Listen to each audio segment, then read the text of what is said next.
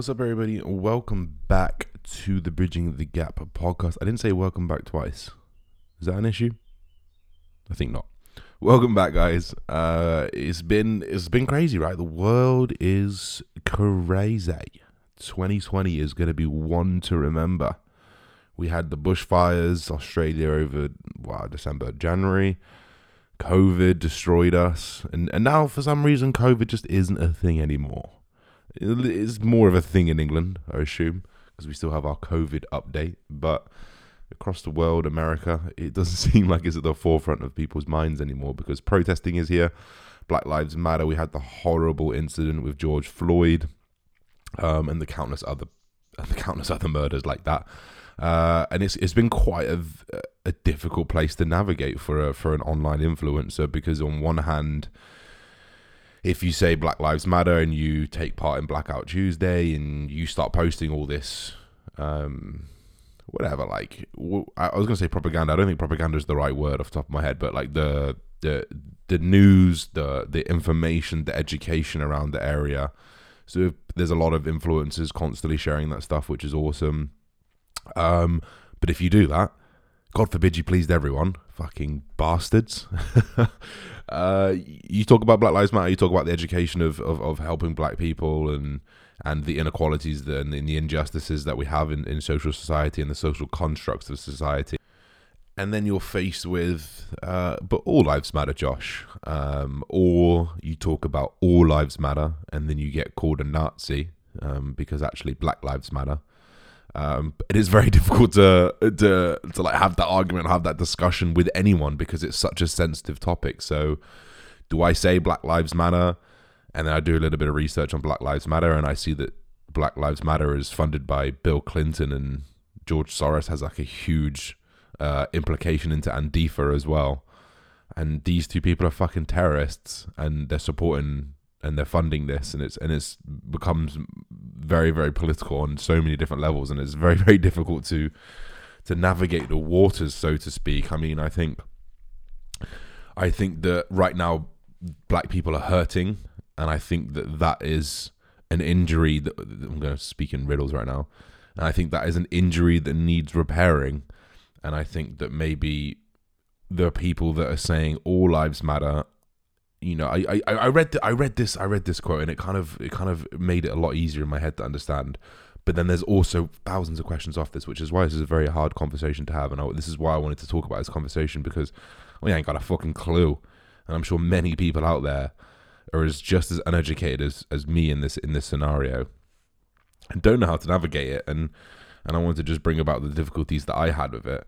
But what I heard was if you say all lives matter, it's the equivalent of having one house on fire in your cul-de-sac, but then you saying, I want to pour water on all the houses, because not all the houses are on fire, right? White people's house isn't on fire, generally speaking.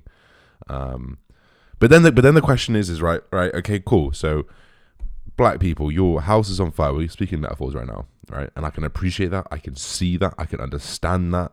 I probably can't relate to it because I've not had that.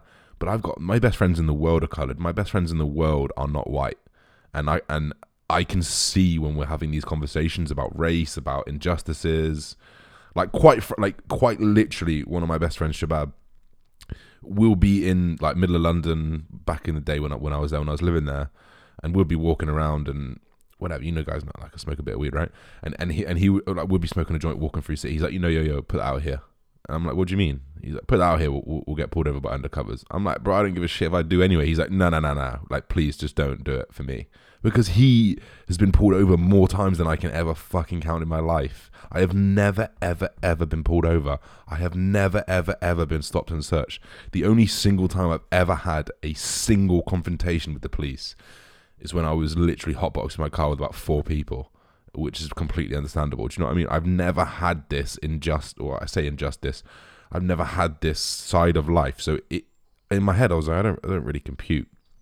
But for people who aren't in that situation, I can just see in his face like this shit is real. And you can see with the outcry of millions of people, thousands of celebrities, you know, who are talking out about this issue. But my issue then comes with I understand that black people's house is on fire. I understand that this is an issue. But also there's a million Muslims in China that house is on fire. And they're in a concentration camp, quote unquote. And then there's, millions of black genocide in America. In Africa. Black on black genocide. In intra-African countries killing each other. So then their house is on fire. And then you've got the remnants of apartheid in South America. Then you've got injustices in South America. And it's a fucking minefield for someone who is privileged to talk about, because who am I to say who am I to say black people's lives matter? But actually, so does these Asian guys over here who can't do anything, right? So do these Muslims over here that can't do anything. So do these Arabs over here that can't do anything. Do we want to talk about how Dubai completely uses and abuses Bengalis, Indians, and Pakistanis for their slave trade, quote unquote slave trade, whereby they'll ship over hundreds and hundreds of thousands of people to build in construction, 50-degree heat, and the moment they land, they take away their passport. It's extremely hard to even talk about this type of thing, which is why I'm doing it on a podcast, because if I was doing this on Instagram, I'd have hundreds of DMs calling me an asshole.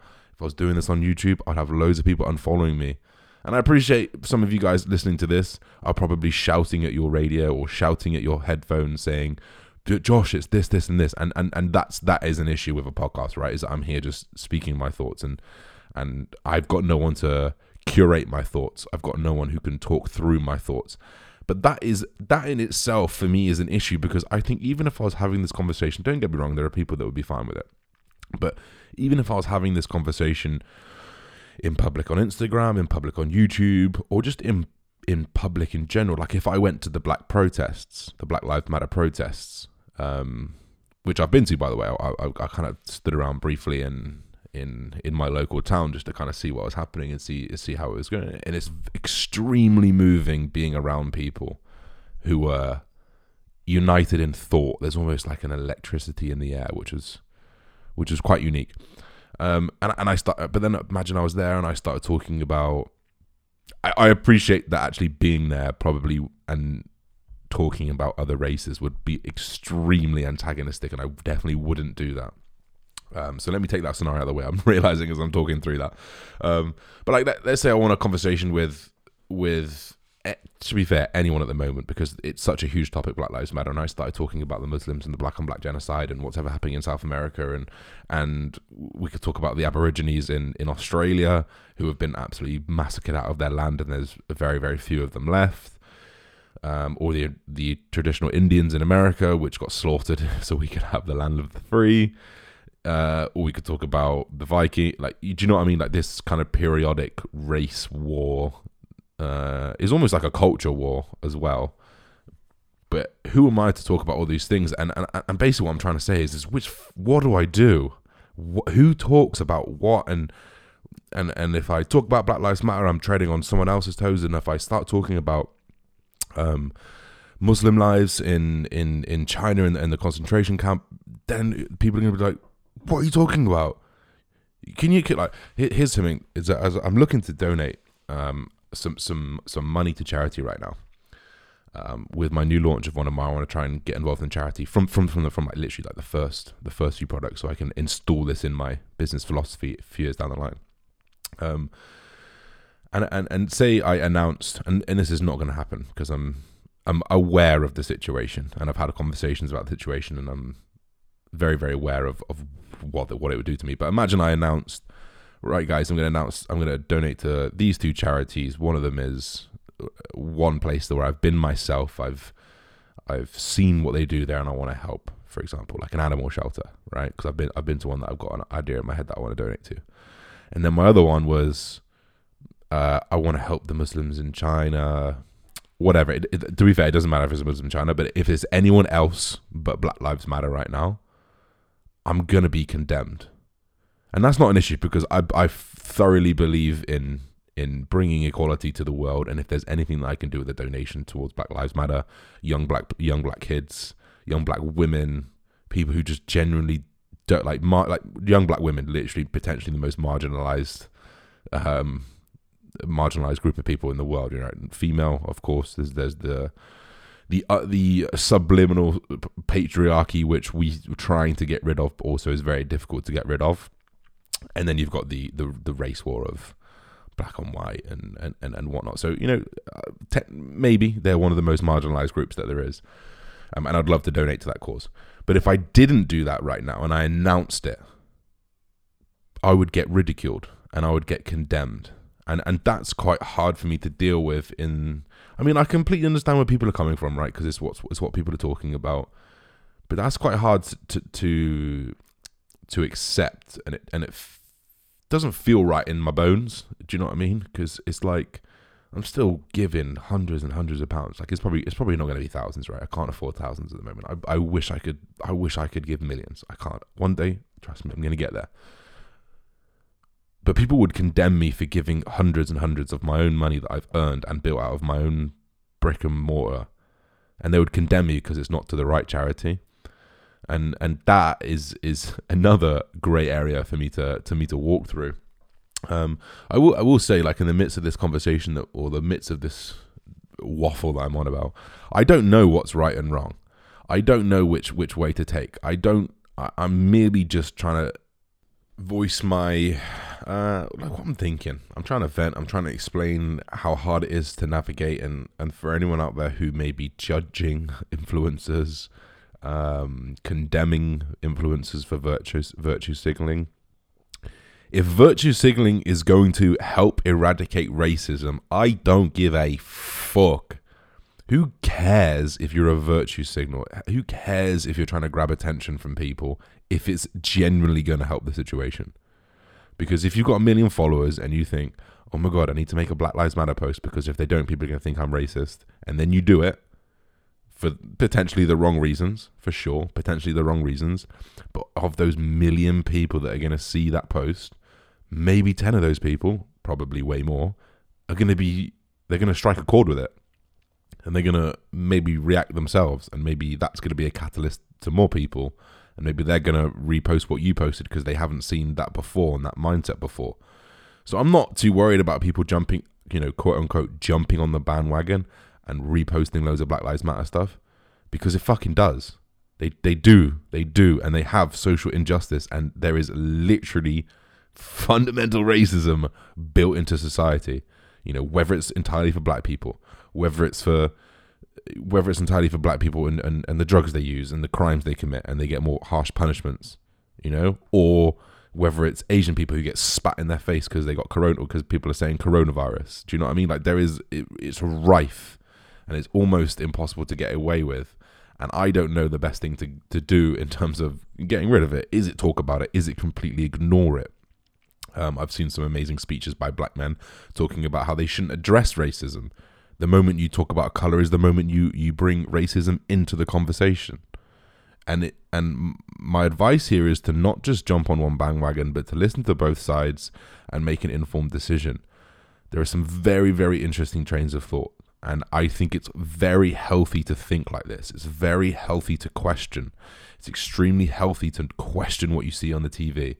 It's extremely healthy to take what you see on the TV and type in the exact opposite on Google and then make a decision and read and educate. Because ultimately, if you don't know the answers in this scenario, you are not educated enough. And ultimately, if you've got opinionated decisions and opinionated things about all lives matter, or in fact, Black Lives Matter, and you're up on your high horse about it, I thoroughly urge you to just look at the other side, because it's so fucking complicated that I cannot see it being a black and white thing. It's gonna be on a ironically said black and white there.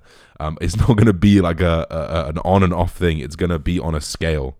It has to be on a scale, because it's so impossible to collate every single bit of history about every single race. It's so hard to go through every single law and then break down which drugs each race take and then work out what type of economic backgrounds people come from. I mean, I appreciate a lot of this information is available now, but for you as a person to understand all of those aspects and then make a definitive decision is very difficult. It's very, very difficult. So I'm here to say that I stand with everyone. I stand for black people because they are hurting right now. And I will help anyone who is hurt right now. And I think we should start the war on evil people, and we should start the war on racists. I don't think that racism is a thing without racists. Well, of course it's not, right?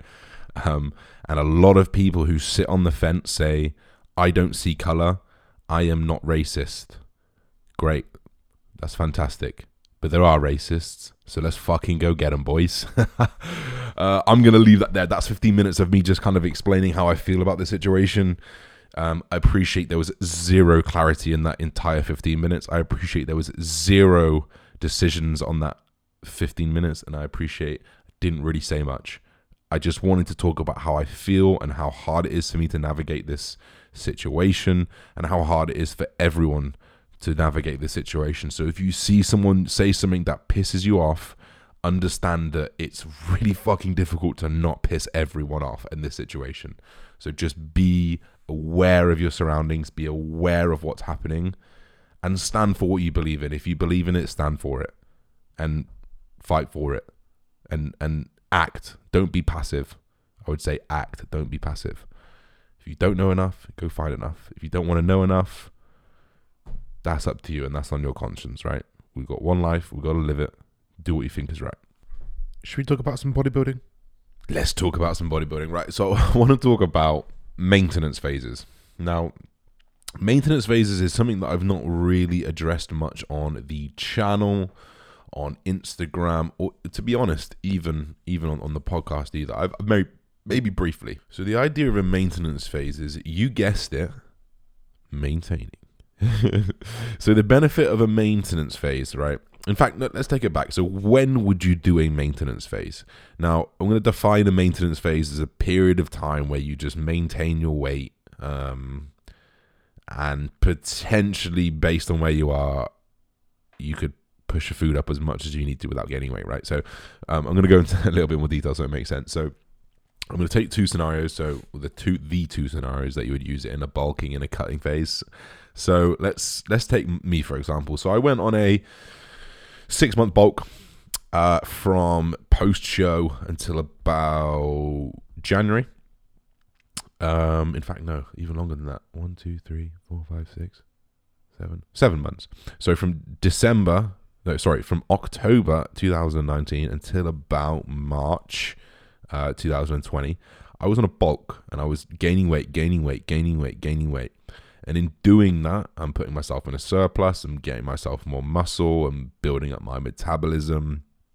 But that fresh new muscle, that fresh new tissue, for me, in my experience, is much easier to lose than tissue you've had for a few years, right? So you can imagine muscle as layers. Each time you break down a little bit of muscle, you kind of come back with thicker layers or more layers, and this is what increases the volume of it, or the tissue size grows. But there'll be some tissue that's been there since day dot, since whatever, a year ago, and it's hard-earned muscle, and it's probably not going to go anywhere. So the idea of a maintenance phase is just to reinforce that muscle, or to reinforce where you are. So let's say I do a 6-month 6-month bulk. I'd probably do a 3 or 4 week maintenance phase, and I would hold myself at that top weight where I really couldn't eat anymore, because basically when I do my mini cuts, it's because I can't eat anymore. I don't have mini cuts because I'm too fat, because at the end of the day, the fat's going to come off. I can get fat off easy. That's just my personal preference. So I need a maintenance phase for me to solidify that muscle. So I hit up 116.5-ish kilos, maybe 117. And I was at 117 for 4 weeks, and I stayed there, and I earned it, and I kept it. And to be fair, that could have been even a little bit longer, that maintenance phase, because when I did come back down, I immediately lost like 3 or 4 kilos in a week. A lot of fluid, obviously.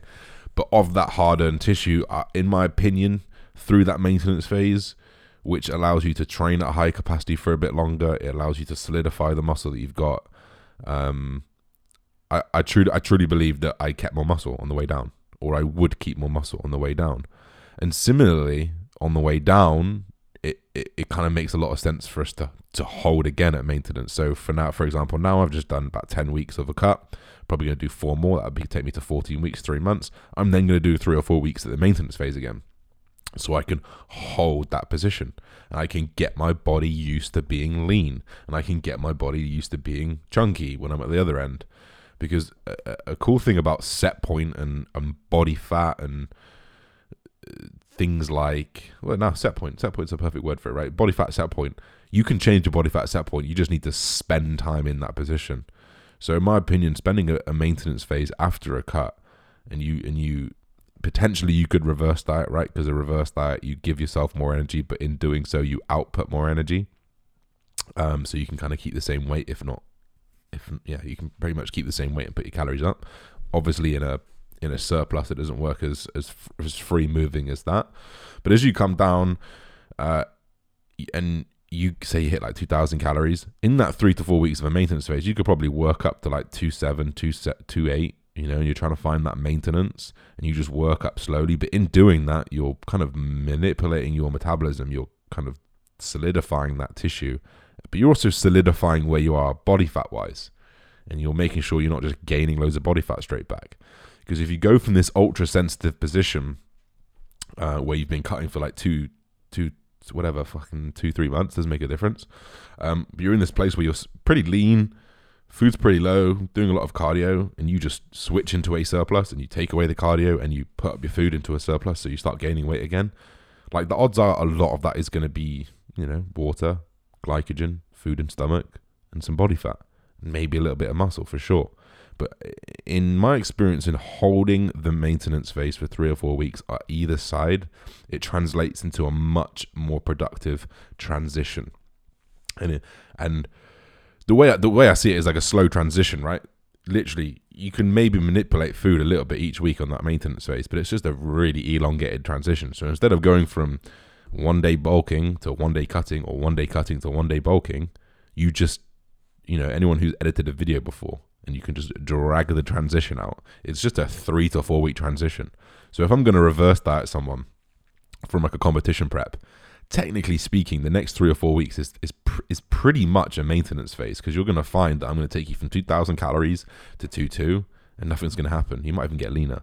And then we're going to go from 2.2 to 2.4 the next week, and maybe nothing's going to happen. And we're going to keep this process, and that incremental change in itself is a maintenance phase. And once you do tip over into gaining weight, it's probably been 4 weeks already. And similarly for the way down, say I'm on 5,000 calories, 5,500 calories, that's a fucking surplus, right? I can go from 5,000 calories to 4,500 calories and still be in a you can guarantee I'm probably in a surplus, or I'm got at least I've got enough food to grow, right? So I just call it like a slow transition, you know? Call it a maintenance phase, call it staying where you are, call it a slow transition. It doesn't make a difference. But if you slowly but surely remove things, so let's say on the other way, 5,000 calories, we'll go to 4.8, then we'll go to 4.6, then we'll go to 4.4. And then at the end of the maintenance phase, we're already at 4.2, but now you've started to lose weight. Or maybe you've lost the excess water in those first weeks, and you're at a very, very stable weight now. This is where the benefit comes in of that maintenance phase. So in my opinion, no matter where you are in terms of the end of a cut or end of a bulk or end of a transition or whatever it is, a beginning of a new cycle, end of a new cycle, you can really benefit from 3 to 4 weeks of just very, very slow increments. And then once you start to get into the swing of things, then you go for it, right? Okay, 3 or 4 weeks down that maintenance phase, now we're in a deficit, let's fucking go. And it's a really, really good way to transition into a prep. Say you've got a 16-week prep, start at 20 weeks and have that 3 to 4 weeks maintenance, and just bringing down food to where your maintenance level is, and you kind of stop gaining weight. Because if you're in a surplus, you should be gaining weight every single week. So you want to bring it down till you find the maintenance. And if you're in a deficit, you should be losing weight every single week. So you bring it up until you find the maintenance. It just takes 3 or 4 weeks to find that maintenance. But that 3 or 4 weeks acts as an amazing buffer. It acts as an amazing, makes you feel better. On a reverse diet, it makes you feel incredible, even though you're not at maintenance level. If you're on a huge surplus, it makes you feel incredible, even though you're not in a huge surplus anymore. So I really think there's some value there in maintenance phases. They don't need to be technical. Nothing needs a change of training. Nothing needs a change of nutrition. You just increase the food that you're eating, keep the training how you're training, and you want to change those variables one at a time and not go too deep into it. And I think it's very, very valuable on either side. So maintenance phases, a little thing for you guys to take on board. And finally, guys, I wanted to talk about motivation, because we're at the quote-unquote back end of this. But my God, it's dragging on. And I've had a lot of clients, a lot of friends, a lot of people on Instagram who are just not motivated anymore. They're sick of fucking bands. They're sick of not going to the gym. They're sick of not seeing their friends and family. And I get it. I understand. I feel you. I've got it very, very plush versus a lot of people, which I'm extremely grateful for, that I get to work from my kitchen desk where I am right now. And of course, I've got the home gym and whatnot, so I can appreciate I do have it good. I appreciate I do have it good, but I can completely understand where you're coming from, because I was there the first couple of weeks. Obviously, I'm in an incredible position where I can act on it and I can build the things that I need to build, and I can carry on with what I need to do, because it's just what's inside me, and I've got the means to do it. But I feel you. It's not easy. Motivation comes and goes. It's up and down. It's fine to not be motivated. In fact, it's normal to not be motivated. And if you do feel hugely motivated, fantastic, ride the wave. But for those of you guys who are potentially suffering, who are losing the will to live, I'm going to give you a little bit of advice. Take it as you will. I'm 27 years old and probably not qualified to give you advice. But here goes. Motivation comes and goes. How you act when it's not here will define the overall outcome of what you're trying to get to. I appreciate I appreciate a lot of people are not as quote unquote hardcore as that in their mindset. Like 90% of people aren't like, I've got this fucking goal, I'm gonna fucking get to it, bro. Like, and I appreciate I'm like that sometimes. But not everyone's like that. But people have goals, right? You want to build a house, you want to start a family, you want to get a promotion, you want to get a new car, you want to get a new dog. But there are things between those goals that still need to get done for it to happen. And appreciate while you're unmotivated and you look at your laptop again and you think, can he do it? Can he do it? Can he pick up that laptop again? Because you're bored, because you're tired, because you're unmotivated. Those are the moments that will define that final outcome. And I appreciate that's still quite hardcore as well. You know, it's like, work hard in silence, man. Even if you're not motivated, keep working. I can appreciate that's the gist of what I'm saying, and I appreciate it doesn't translate into that. But just know, if you put one foot in front of the other, if you do one achievable task a day, it's going to lead to 2. And if you can do 2, it's going to lead to 5. And once you've got that 5, nothing stops you. And that is your spine. That is your spine for the day. You know you got to get this work done. You know you got to go walk the dog. You know that you have to talk to your wife about how you want to decorate the kitchen. You know you've got to do those things, and those become the spine of your day. And you've got to keep that consistency. We talked a little bit about compound interest in the last podcast, and a lot of people related to that, and it was really, really nice to get some messages about the compound interest. So very, very briefly, 365 a day, 365 days a year. Not all of those are going to be good, but the ones that you can compound on will make a fucking difference. They will make a big, big difference. 5 days a week, 4 days a week, you tip that balance in the favor of progression, it's going to happen. You have 51% of your days a year that are good and are progressible. You are progressing by 1%. And maybe it doesn't translate well in numbers. You get what I mean? You have 3 bad days, you have 4 good days. You have 3 days of laziness, you have 4 days of proactivity. And you fight to tip that balance. And I appreciate, you may have a bad week, you may have a bad month, but there is 11 more to capitalize. There is 3 more weeks to capitalize. And if you can get that in your head and you can cut those dead days off, because you're going to have bad days. Bad days are what make the good days good. You have to have those bad days. You have to have no motivation to appreciate having motivation. You have to have a shit steak to appreciate a good steak. You know, you have to have bad sushi to have good sushi. You get where I'm going with this. It's needed. You need yin and yang. You need positive and negative. So just know when you're going through a bad time, when you're going through times of negativity, it's needed. You need that to appreciate the good ones. And if you can go into your negative issues, your negative mindset, your bad days, your shit days, the days that hurt, the days that you cry, and know that this is going to make me stronger and know that this is going to build me for what I am in 10 years' time, you never lose any day. You only learn. And that mindset is the thing that has got me through my last 2 years of my life, and it is the thing that's going to get me through the next 2 years of my life.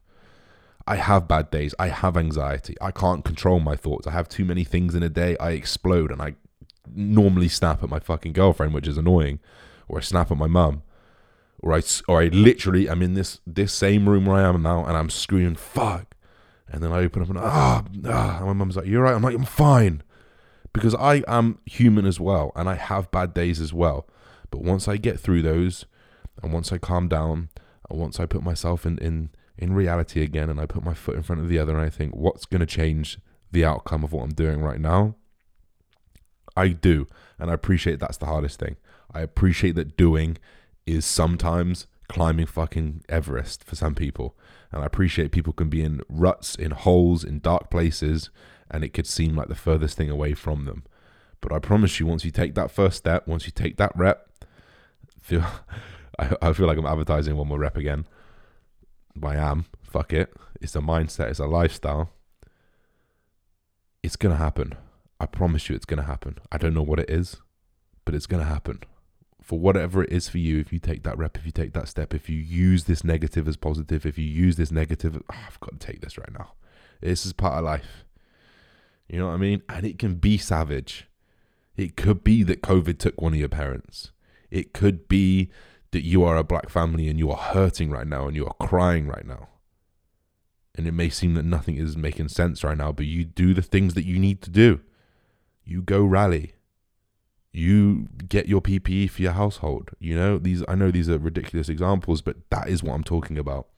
Bring yourself to reality. Ride the bad days and live off the good ones. You need it. And I need it.